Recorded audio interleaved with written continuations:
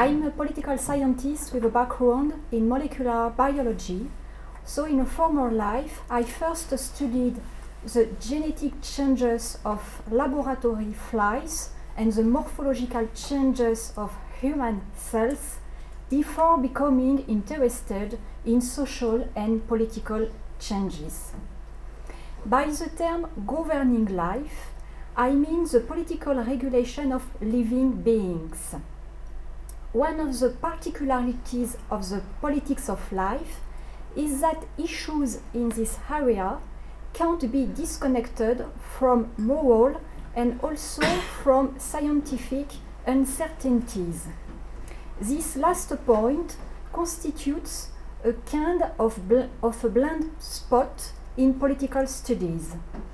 In order to go further into this last point, I will combine normative political theories with concrete observation of professional practices in biological processes. In this lecture, I focus on the interfaces between scientific uncertainty, moral statements, and political regulation. The politics of life includes at least 3 different sectors of activity, and all of them make policy making difficult. The first sector concerns the regulation of biotechnologies. By this, I mean the use of living systems and organisms to develop products for medical or agricultural purposes, such as regenerative medicine, synthetic biology, or recombinant gene techniques. The second sector concerns the administration of life itself. The course of a lifetime is characterized by many events such as beginning and end of life care, pregnancy, etc. These aspects are regularly controversial in a number of countries. The third sector is the long-term management of biodiversity and environmental ethics. This issue highlights the challenge of producing stable and reliable collective expectations on how natural resources will develop in the future. The political regulation of living beings constitutes a particularly interesting challenge as living beings is inherently less stable than inert material. Each of the 3 sectors is characterized by the need to deal with an uncertainty inherent to living beings. I will come back to this point. Their political regulation has specific points. We have to pay attention to the 6 following listed points, but I would like to stress on the first one. Political regulation of living beings is characterized by endless controversies without any definitive solutions. So I would like to show that the relationship between scientific expertise and political issues is clearly related to implicit epistemological positions. Some of these reflect the cognitive bias all stakeholders, policymakers, and healthcare professionals have. Firstly, I focus on the difficulty of maintaining a clear distinction between situations which stem from risk assessment and those belonging to the realm of uncertainty. I would say that the shift from uncertainty to risk leads to an excessive application of the precautionary argument. As shown on the slide, a risk is defined as the set of possible events and probabilities related to a given situation. Uncertainty occurs when it is not possible to give an objective assessment of probabilities or to describe the events that might occur. I would point out that uncertainty is not specific to disruptive innovation, it is a part of our everyday life, and in other words, uncertainty is an ontological dimension of life. I would like to illustrate this common confusion between risk and uncertainty by taking the problem of brain damage patients' support. This confusion highlights the difficulties in resolving political controversies over the right to die for brain damaged people.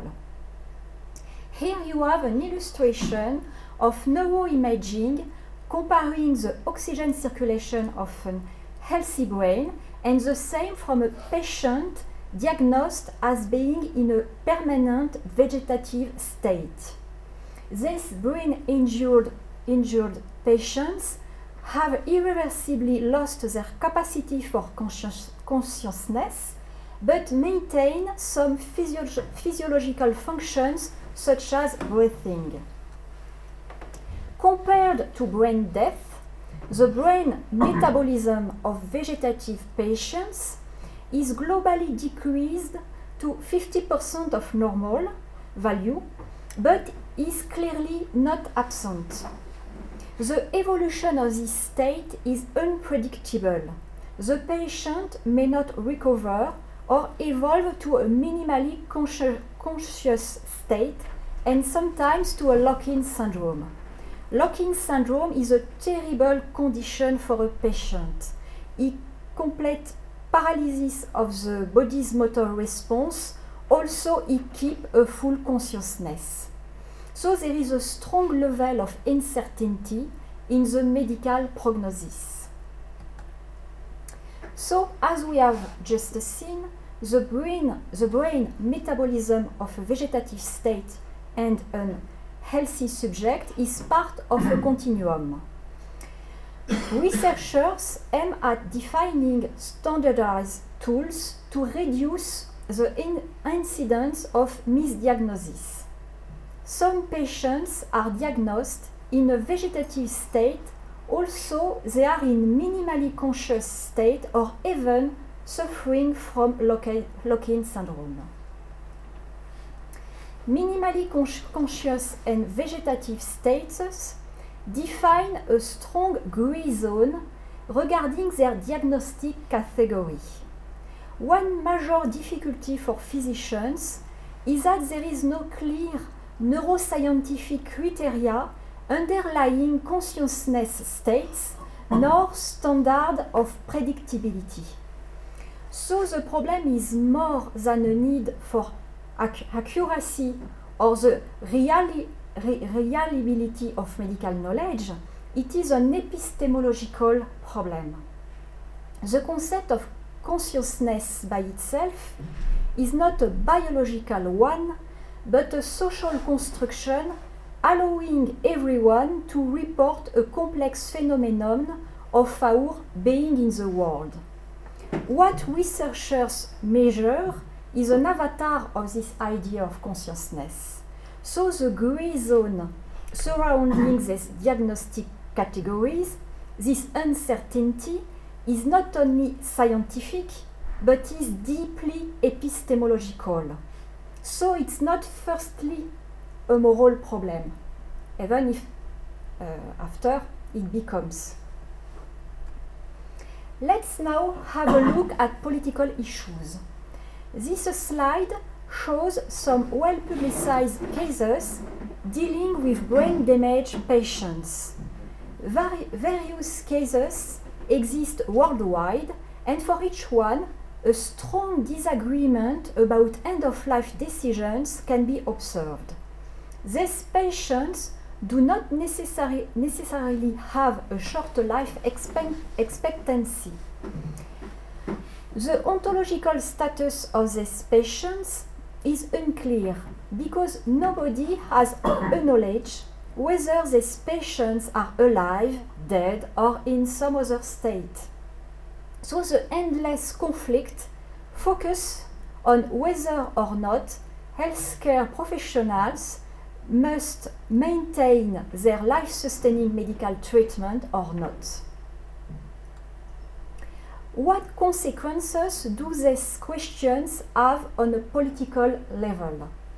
I argue that the epistemological uncertainty about diagnosis reinforces the difficulties encountered in resolving political controversies over end-of-life decisions for brain-damaged patients. The French patient Vincent Lambert, who was diagnosed as being in a vegetative state 7 years ago, is an example of the strong disagreement on this issue. Despite successive diagnoses confirm that the young man is in a severe and irreversible vegetative state, Lambert's parents contested the decision and the case was referred to several French courts and to the European Court of Human Rights. All confirm that doctors have the right to switch off his life support system. The international press made headlines last June about a post on YouTube of a video by pro-life activists under the title "Vincent Lambert is not at the end of his life." This video shows the young man apparently reacting to the sound of his mother's voice. "Hello Vincent, I am calling from Strasbourg. News are not good. The European Court has acknowledged the right to kill you." So by manipulating this image, the parents have created confusion by arguing that Vincent is severely disabled but not at the end of his life. So regulation surrounding end-of-life decisions for brain-damaged patients continues to be problematic. Public action in this area lies at the intersection of two sectors: the end of life and severe handicap. This explains why such controversies continue to exist. The first policy choice concerns end-of-life care for patients in palliative care units, and the second one is related to severe handicap, which falls under physical medicine and rehabilitation services. The first policy addresses the issue of dignity in dying, while the second addresses the specific needs of patients who have suffered irreversible brain damage. According to the logic of end-of-life care, life-sustained support is legally considered as a treatment likely to be switched off if they constitute an unreasonable obstinacy that has no other effect than the artificial maintenance of life. In contrast, professionals caring for brain-damaged patients see these treatments as basic care which should not be switched off from those clinically stable patients because they provide comfort. So the cognitive bias here is to consider that uncertainty necessarily has to be reduced even when this is impossible. Also, it is clear that the absence of proof of consciousness does not prove that consciousness is in effect absent. I think we have to accept the existence of a reasonable uncertainty. The reduction of an uncertainty to a probability, however small, of consciousness is a dangerous application of the precautionary argument. Consequences are the following. Firstly, it's problematic to base moral decision on the possible existence of consciousness for brain damaged patients if clinical investigation doesn't clearly identify the presence of consciousness. Therefore, the social legal handling of brain damaged people has led to a legal unreasonable obstinacy. This is a never-ending story, even if this statement sounds strange for social scientists. So this example shows that it's very difficult to employ the right descriptive language when dealing with living systems. The ontological irreducibility we observe for the notion of consciousness is likewise existing for other biological notions. I think because we are short of time, I will skip this couple of slides. I will take this example. The ambiguity of the language used is one of the reasons why the ontological uncertainty surrounding living beings is confused with the pejorative notion of risk. This explains why many political controversies about living beings are irreducible. Let's take another example. The term genetically modified is not a scientific term. It's a social-legal category. Mutations and genetic changes are components of biological evolution. No life possible without continuous genetic changes. For centuries, traditional plant breeding practices have led to genetically modified plants with the help of human intervention, and this without creating any controversies. They are truly genetically modified since artificial changes in their environments lead to some mutations being favored and others not. So the point is, to what extent a transgenic plant implemented by current technology is more modified than those that stem from traditional breeding practices? Just a question. This question leads me to another cognitive bias, the division between what is natural and what is not.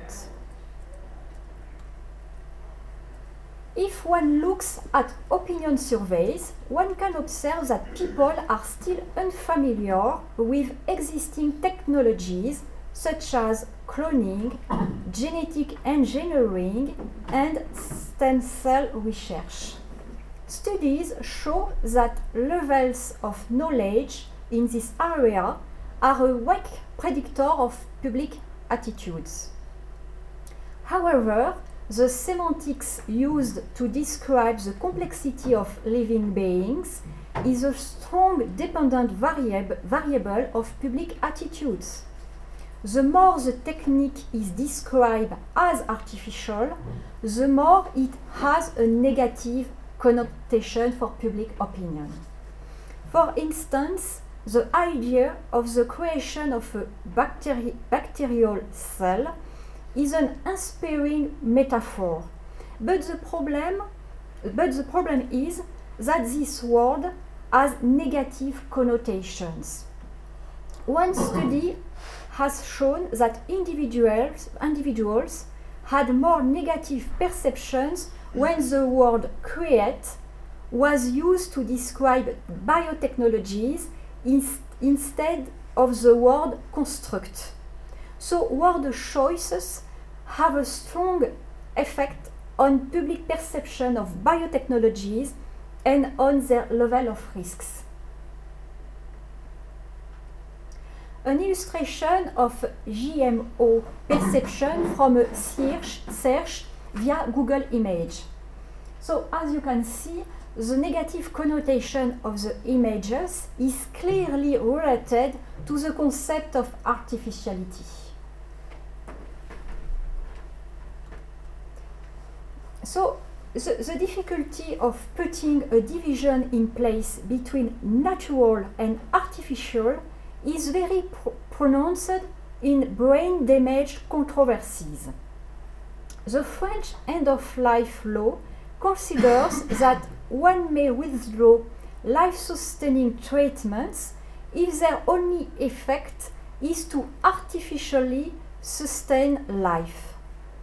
But to what extent do these supports constitute an artificial life-sustaining treatment? The Council of State has pointed out the problem of the use of the term artificial. Many lives are maintained with artificial means, such as insulin injections or organ transplants.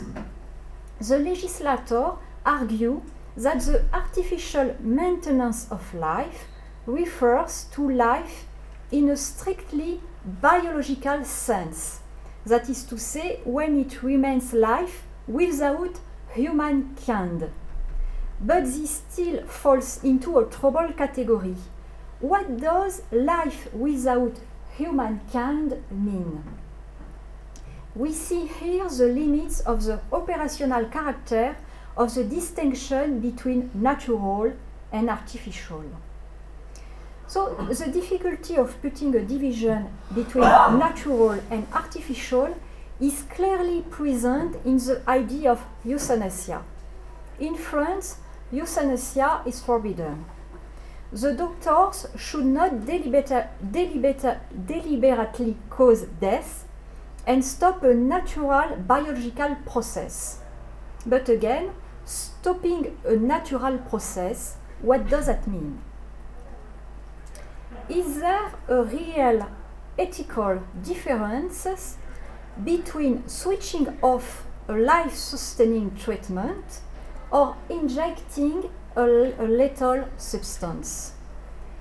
If the first option seems to leave biological nature to take its own course, and the second option to deliberately switch off, what is really natural to the course of a lifetime?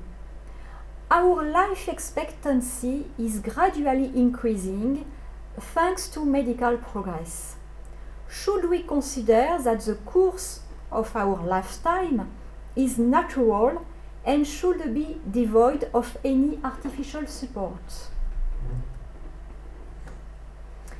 In conclusion, I would say that the normative political theory needs support of social ontology to deepening ethical issues of various actors facing social, scientific, and political uncertainties. In this way, political analysis would benefit from interacting more with laboratories and hospitals, in other words, with people who intervene directly in biological processes. One may have the great tendency to underestimate the complexity of living beings and its ontological part of uncertainty.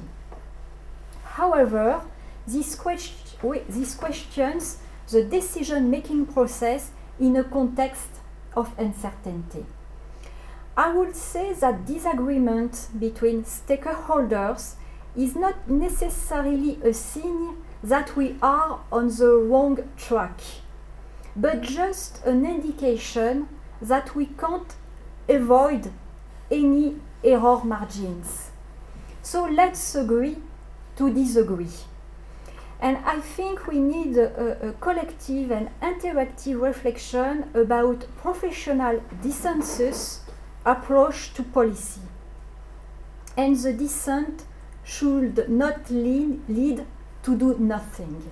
So I give you an illustration of an excessive application of the precautionary argument. So thank you.